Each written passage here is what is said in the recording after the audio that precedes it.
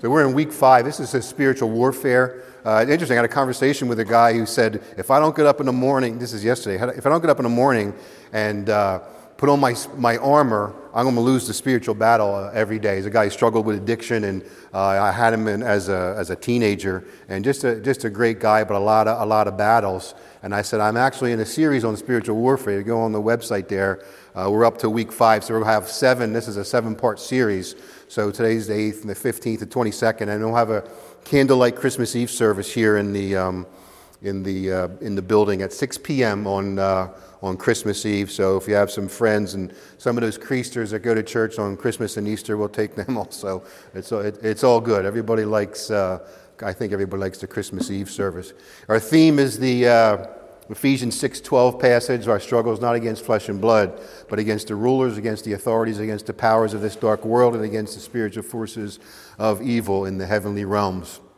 So we've been talking about this spiritual battle and the things that are going on, and conversations I had with folks yesterday I hadn't seen for years, and they were asking me about my job with hospice, and I'm talking about some of the things that occur spiritually with individuals, because my goal is to get into home and see if I can get that individual either to reconnect with God or just come to the Lord before they pass away. But it is a battle, and you come up against it on a daily basis, so you have to put that armor on.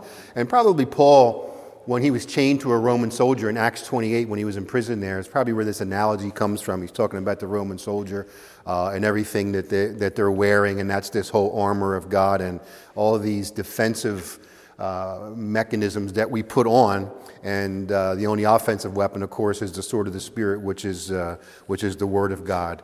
We're supposed to recognize Satan's schemes, what he does, what he has, his desires are, and of course his desire is to ruin lives. That's what he likes to do. Ephesians 6:16 says this: in addition to all this, take up the shield of faith, with which you can extinguish all the flaming arrows of the evil one. And so that's what the shield did. To hold the shield up, the flaming arrows would come in and would protect the other pieces of equipment that they were wearing. So you think about faith, your faith today. What is it in your life right now that is causing you to live by faith? Most people have something. Most people have something that they wish God would take out of their life, but that's the way it is in the world. There's trouble. Jesus said, in the world you will have trouble, but be of good cheer. I have overcome the world. So you think about that for a moment, and these are the things that cause us to live by faith. You can't change it. There's nothing I can do about it. I'm just going to walk by faith and trust the Lord. Paul had the same issue, thorn in the flesh, and Jesus said, my grace is sufficient for you. So when I am weak, Paul said, when I am weak, then I am strong, because then you're relying on the Lord. So, of course, I shared this before. Think about my favorite Bible character. One of my favorite Bible characters was Joshua, of course, from the Ten Commandments. I think that movie was like 1957. That was way back. So anyway, growing up Catholic, you had to pick a confirmation name. So I picked Joshua. You had to write a report as to why you picked this guy. So if you remember the Ten Commandments, that movie, he was buff. He was a stonecutter. He had a tan, and he had a beard. So that was what I put in my report. Of course, didn't do well in that report. The only thing we had in common was our names began with the letter J. Nevertheless, that was my guy. But Joshua was a strong warrior and a great man of God, filling the shoes of Moses when Moses passed away. So go to Joshua chapter 6. So Joshua had great faith, and so like Joshua, he's an example. So all these individuals throughout Scripture, I have a book that I've read a couple times. It's every Bible character that Scripture talks about, and it gives everywhere Scripture talks about that person, and so you get that whole biography. And the individuals in Scripture are given to us as examples. If you do this, this is what's going to happen. If you do this, this is what's going to happen. And so there's good examples and there's bad examples in Scripture. And so I love reading about those biographies. So we read all those illustrations in the Old Testament. So you know the story. The Israelites were in bondage in Egypt. Egypt is a picture of the world and being in bondage and being in sin. And then the wilderness is kind of wandering around looking for some direction. And then the promised land, of course, is living the Spirit-filled life. And God's will for people is to get out of bondage of the slavery of sin, to go through the desert so he can do some teaching to us to prepare us for the Spirit-filled life going into the promised land. And this is the problem the Hebrews had. They got into the promised land, and the first place they get to, they got a battle. And this place is called the city of Jericho. We're going to talk about that in a moment. Hebrews 11:30. By faith, the walls of Jericho fell after the people had marched around them for 7 days. And so the walls fell not by fame, fortune, friends, or fate. It happened by faith, and it was faith in Almighty God. So when we have strong faith, God will do supernatural things. And so God's plan was to build the faith of the people, just one battle at a time. And you read the entire book of Joshua, there was 31 battles, and they only had one loss. And it wasn't really a loss, it was a setback. Every time Joshua got ready for a battle, he went to the Lord in prayer. Except right after Jericho, they win the battle at Jericho.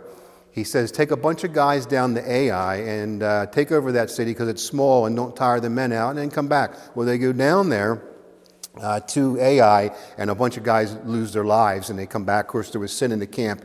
And you read through that entire book, it was the only time that Joshua did not go to the Lord in prayer. And so that, of course, is the example. He learned his lesson. And the reason is because Achan went into the city and took something. They weren't supposed to take anything. I'm going to get to that in a moment. But here's Joshua 6, and beginning in verse 1.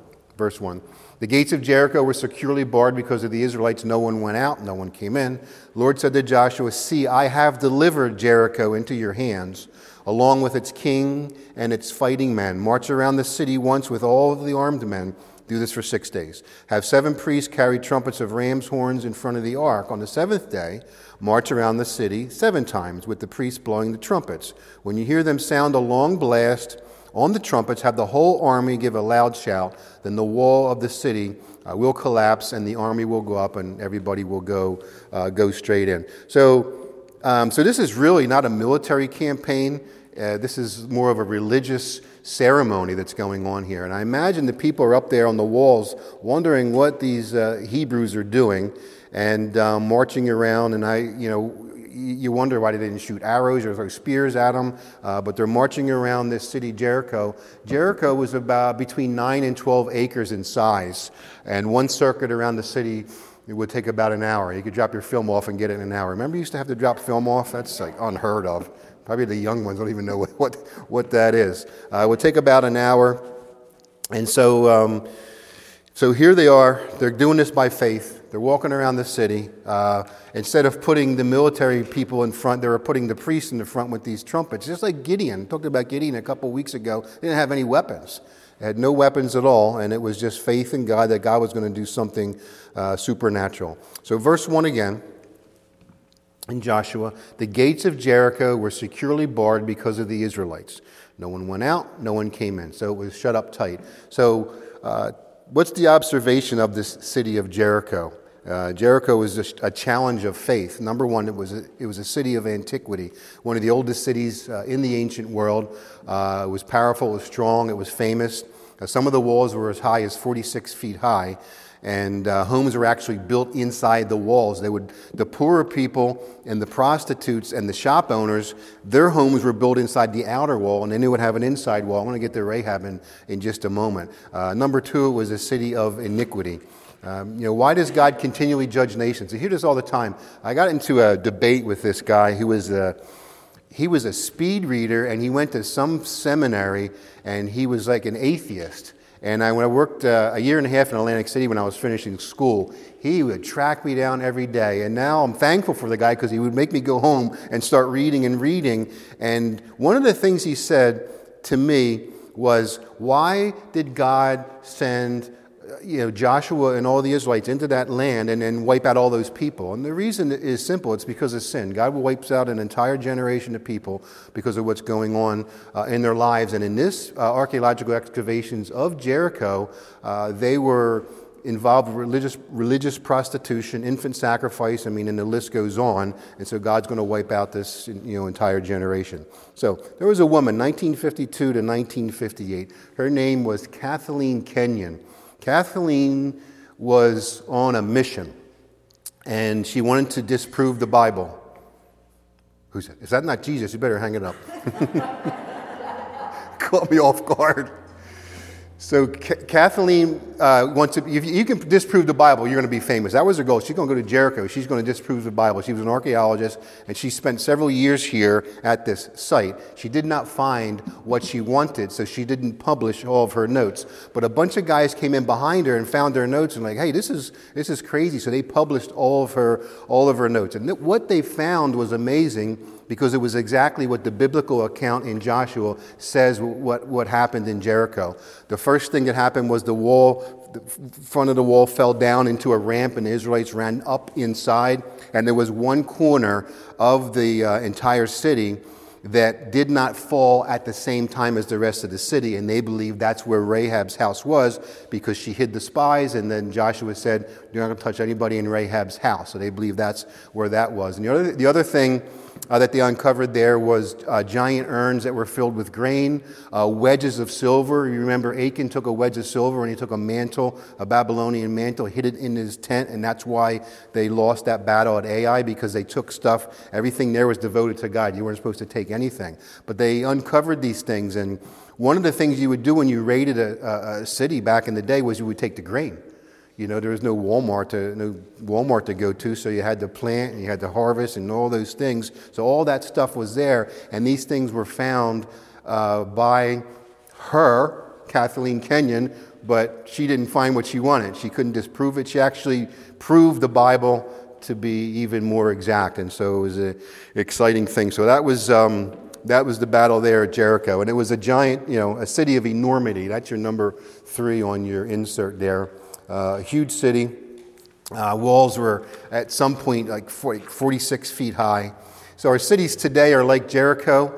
They're filled with corruption, carnality. You put the news on every morning. Watch the same news. There's one person, they never sleep. It's the one that investigates all the shootings. So every morning you get on in Philadelphia, there's some kind of shootings, and it's just crazy. And you watch the evening news and you wonder, how long is it going to be before God's judgment comes on America?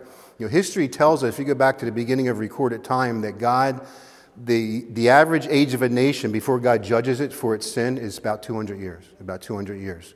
And so he lets the sin build up to the brim, and then he'll bring judgment. It's over and over and over again. Because the city of Nineveh, Jonah went to Nineveh, and he went there, and everybody repented in sackcloth and ashes. If you study what happened after Nineveh repented, they did not pass it on to the next generation, because then they were judged in the next generation because they got back into their sin. So they didn't pass on that repentance to the next group of folks there.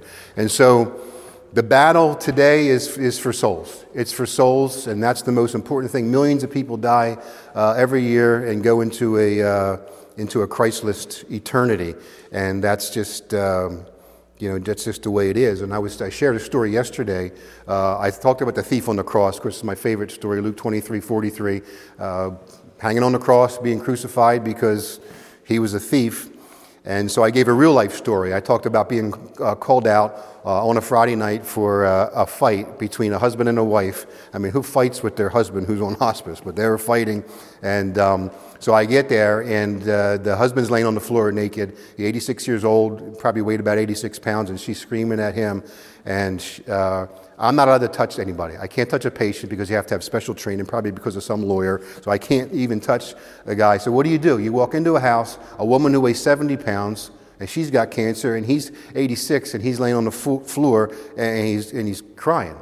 So what do? You pick him up, you get him dressed, you sit him in his chair, and he looked me right in the eye, and he was weeping. He said, "Pastor, I'm going to die. Am I going to hell? I'm afraid. I'm afraid." And so that's why I believe his divine intervention. Got an opportunity to talk to him about the Lord, prayed with him, led him to the Lord. He died the next day. And so those are the types of things that soul is. It's so important. And Jesus said one soul is more important than the entire world. So here's what Jesus said in Matthew chapter 9. This is the key verse for Bible Open Air Mission, by the way. "The harvest is plentiful, but the workers are few. Ask the Lord of the harvest, therefore, to send out workers into his harvest field." And so Jesus is saying, pray and send, pray and send. Pray and send. People got to go. You got to get into the Word, and you got to pray, and you got to go, and you got to reach some of these lost people that are out there. I mean, you can go all around the world to reach lost souls, but your person living next door to you is just as lost as the person on the other side of the planet. So remember years ago, there was a little girl who fell in a well. I don't know, she was only like 2 or 3 years old. Jessica McClure, her name was. And the news was there, and they were bringing in equipment, and she fell down this long well, and the newspaper was on the newspapers, on the radio, and it was crazy. Everybody was watching this, trying to get this little girl out of this well. And so it took days. She was down there for days. And eventually they did rescue her, and she even got to see the president, so don't fall into a well. Anyway, they get her out of there. But in the whole process, nobody said, you're wasting too much money on just this one little girl. No one said anything like that. And so they thought that was important, but how much more so for reaching lost souls, that are headed for, again, a Christless eternity. So Joshua 6:1 again, the gates were securely barred. And that's what Satan does. He wants to, bar up a city. When you go into the open air, I did a lot of street evangelism up in New York City. And the first time I went, I'm like, man, this you can just feel like the evil going up into New York City. And I talked to Art Williams about that. I said, I don't think I really want to do this anymore. I said, I wanted to come up. I was excited to do it, but now I feel like there's a battle. He said, that's a spiritual battle. I said, how do you do this every day? He said, I get up every morning. I don't want to do it. If I don't get in prayer, I can't go. I got to be in prayer to get out there and to go and to reach souls. So you think about Jericho. What if they said, the guy's going in saying, wipe out everybody and kill them all. So what if they said, we repent, we're sorry. What would have happened? Well, God would have forgiven them, because that's what he did to Nineveh. Nineveh was worse than Jericho was. Nineveh was doing the same things that the people in Jericho were doing, but they were also capturing Israelis. They were in a war, and they were skinning them alive. They were impaling their heads on poles and all kinds of horrible things. That's why Jonah didn't want to go there. You read the story of Jonah, and God says, Jonah, just go to Nineveh. And he goes in the opposite direction. Well, he didn't want to go there because probably some of his family members were killed by these folks, and all he wants was judgment to come on the Ninevites, and that's why he got mad. You remember he sat up on the hill? He said, I'm so angry I could just die. I want you to blow up this city, or whatever he was going to do to it. And so we tend to judge Jonah, but we have to forget there's a little bit of a history there about these people. They were horrible, horrible people in Nineveh. But anyway, Satan has a purpose for people, just like he did for the Hebrews. Number one, to keep them in Egypt in bondage to be slaves of sin. And that's what he wants. Just a slave to sin. Life's going good. Just stay there. He doesn't want people to come to Christ. He don't want people to get into God's plan. He's trying to capture as many souls as he can. He hates you because you were made in the image of God, and you are God's perfect part of creation. Man is God's pinnacle. And Satan hates you. It's just the way it is. Number two, he wants to keep them wandering in the wilderness with no direction, no purpose in life. He wants them to be hopeless and doesn't want them to get into that promised land. And thirdly, to cause them to doubt. He wants you to doubt as you stare at impossible situations. And of course, he wants you to blame it on God. It's all God's fault. God could fix it, so he wanted to fix it, but he doesn't. Don't feel like my prayers are getting any higher than the ceiling. And that's what he does over and over again. He only has a couple tricks, but he does a pretty good job with them.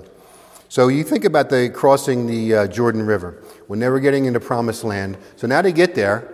They go through God does all these miracles, and now 40 years passes. Okay, now we're going to the Promised Land, and they get there. The Jordan River's at flood stage. You can't cross the Jordan River at flood stage. When did the river stop flowing? As soon as that priest stepped in there. So it took faith for him to step into that river. It wasn't saying, Lord, stop the river. We can't get in there. It's flowing too hard. God says, cross the river. And as soon as that priest put his foot in that Jordan River, God stopped it, and they walked across on dry ground, just like they did with the Red Sea. They went down into the Promised Land. But there's a battle. Even when you get into the Promised Land, there's going to be battles. Satan will battle you all the way through the Promised Land. And that's what it is for the Hebrews. The example is for us. You go to Jericho, it's a battle, but if you have faith, you're going to win the battle. You're going to move on and on and on, and battle after battle. Resist the devil, and he will flee. Resist the devil, and he will flee. Philippians 4:13 says, I can do all things through him who gives me strength. And greater is he who is in you than he who is in the world. So why does Satan continue to badger believers? Because he's afraid of Spirit-filled Christians, because Spirit-filled Christians are the ones that are doing the Lord's work. And so we have to always put on the armor, be wary of the spiritual battle, be in observation of what's going on around us, and just pray for those different opportunities that God's going to give you. And as I shared with that man, the story I just told you about that man, I could go 3 or 4 days and I'm going to be 24 dementia patients that are staring blankly at me, and I'm thinking like, where do I go from here? And I was down in, and it's horrible, these diseases that these folks have, and I was down at Victoria Manor, down in Cape May, and I'm sitting there, a lady walks in, pulls down her pants, and poops on the floor in front of me. I got on the phone with my wife, and I said, I went to school for 7 years, and this lady just walked in, and it's just a horrible, horrible thing. But then they look for those opportunities, like the man, am I going to die? And over and over again, the opportunities are there, but you have to look. They're few and far between. But that's the way it is with that spiritual battle. And Satan wants to discourage you. However, he does that, and we got to be in the battle. Joshua 6:2 again. I have delivered. That's what God said. I have delivered. See, I have delivered Jericho into your hands. It didn't even happen yet, but he's telling them, that I have delivered this whole city into your hands. So God has a plan for Christians to take back their communities and their cities, and we're concerned about the opioid crisis and all the nonsense that's going on out there in the world.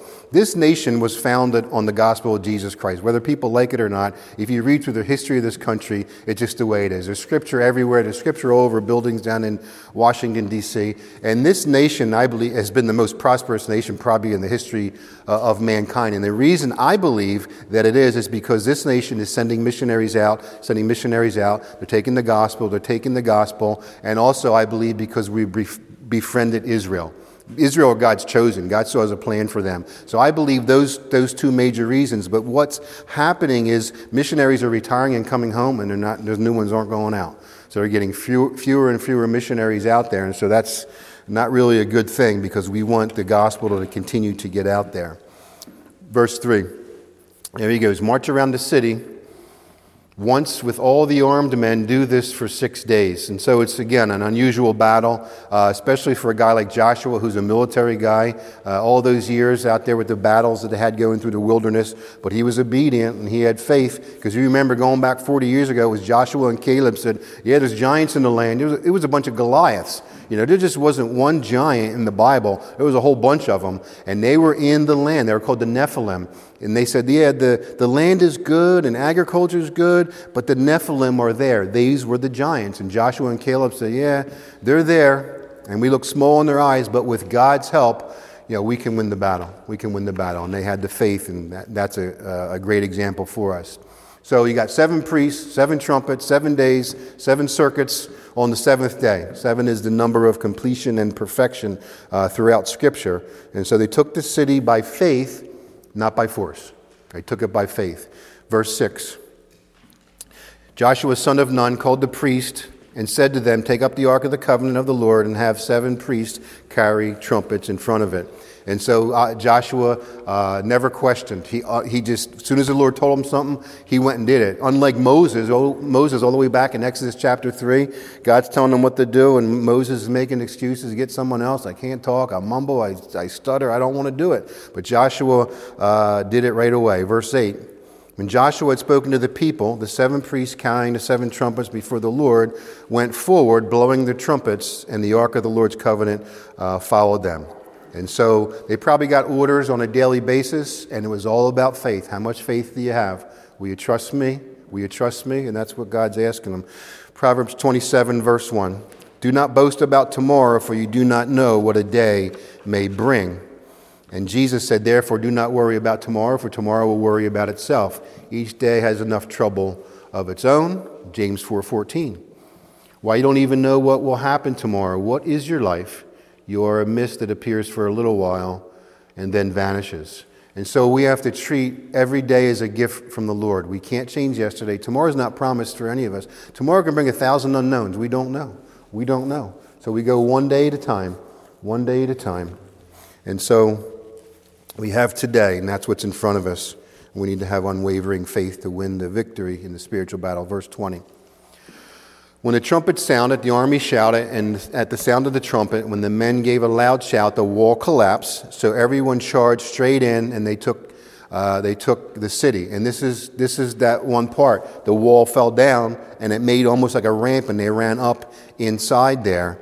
And again, some of these walls were probably as high as 46 feet, according to this archaeological findings, and some of them say, well, it was an earthquake that happened at that exact time. No, it was no earthquake. This was a divine intervention, and God got involved in this situation. So here's what's interesting. I want to talk about God's grace for a moment. Rahab was a prostitute. She was a heathen in a heathen city, and she was a prostitute. The spies come in, and she hides these spies because she heard the stories about the Hebrews coming from Egypt and all the things that God was doing. So Joshua says, save her and her household. So everyone else dies. Rahab and her household are saved. Rahab converts to Judaism, and Rahab is in the genealogy of Christ. And she was a prostitute. And this is what I try to tell people over and over again about God's grace. And you look at the genealogy of Christ, and you're going to see some crazy stuff that's in there. And one of them is this Rahab. And then God is pointing out that, I know the heart, and it's all about my grace. So in the gold rush days of 1849, as many wagon trains were heading out there was a sign that you would pass, and this is what it said: choose your rut carefully, for you will be there for a long time. And so we have to be careful in our churches that we don't get into these ruts and these rituals, because then He's going to shake it up a little bit, because sometimes ruts are hard to get out of.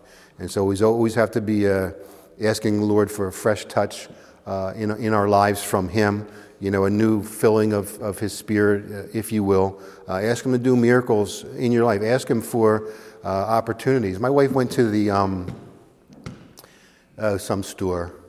I don't know. Not the dollar store. It doesn't matter. She was at the store shopping, just walking around, and she just made eye contact with this woman. She made eye contact with this woman, and she's like, "How are you?" And the woman just said, "I'm sad." And my wife doesn't need this at this time in her life, so she goes, "I'm sad." And they get into this conversation, and she talks about what's going on in her life. And she said her son had just died at 37 years old, and the daughter-in-law left and took the grandkids to somewhere across the country, and she doesn't even want to have Christmas. And so they have this conversation about loss and about emptiness in life and how difficult life is. And so my wife's giving her the gospel message and praying with this woman in the middle of this store, whatever store that it was. And I think when we are going through something and we just say, "Lord, I can't change it. I can't do anything about it. Can you just give me an opportunity just to do something for you?" There was a situation that I was going through years ago, and I can't change it. I said, "Lord, what am I going to do? I just give me somebody to share my faith with today." So I was in Summers Point at the fitness center. I went to the Point Diner. The waitress sits down next to me because I'm reading my little Gideon's Bible when I used to be able to read without glasses. And she says, "Is that a Bible you're reading?" And I said, "Yes, it is." So she sits down like, "I got to talk to you. I got some questions." I'm within the hour of asking God for an opportunity to talk to someone about my faith. And He does it over and over again. With God, all things are possible, but we have to be looking for them. We have to be asking for them, and we pray for them, and we can be in that battle. So let me pray. Heavenly Father, we praise you, Lord, and thank you again for today.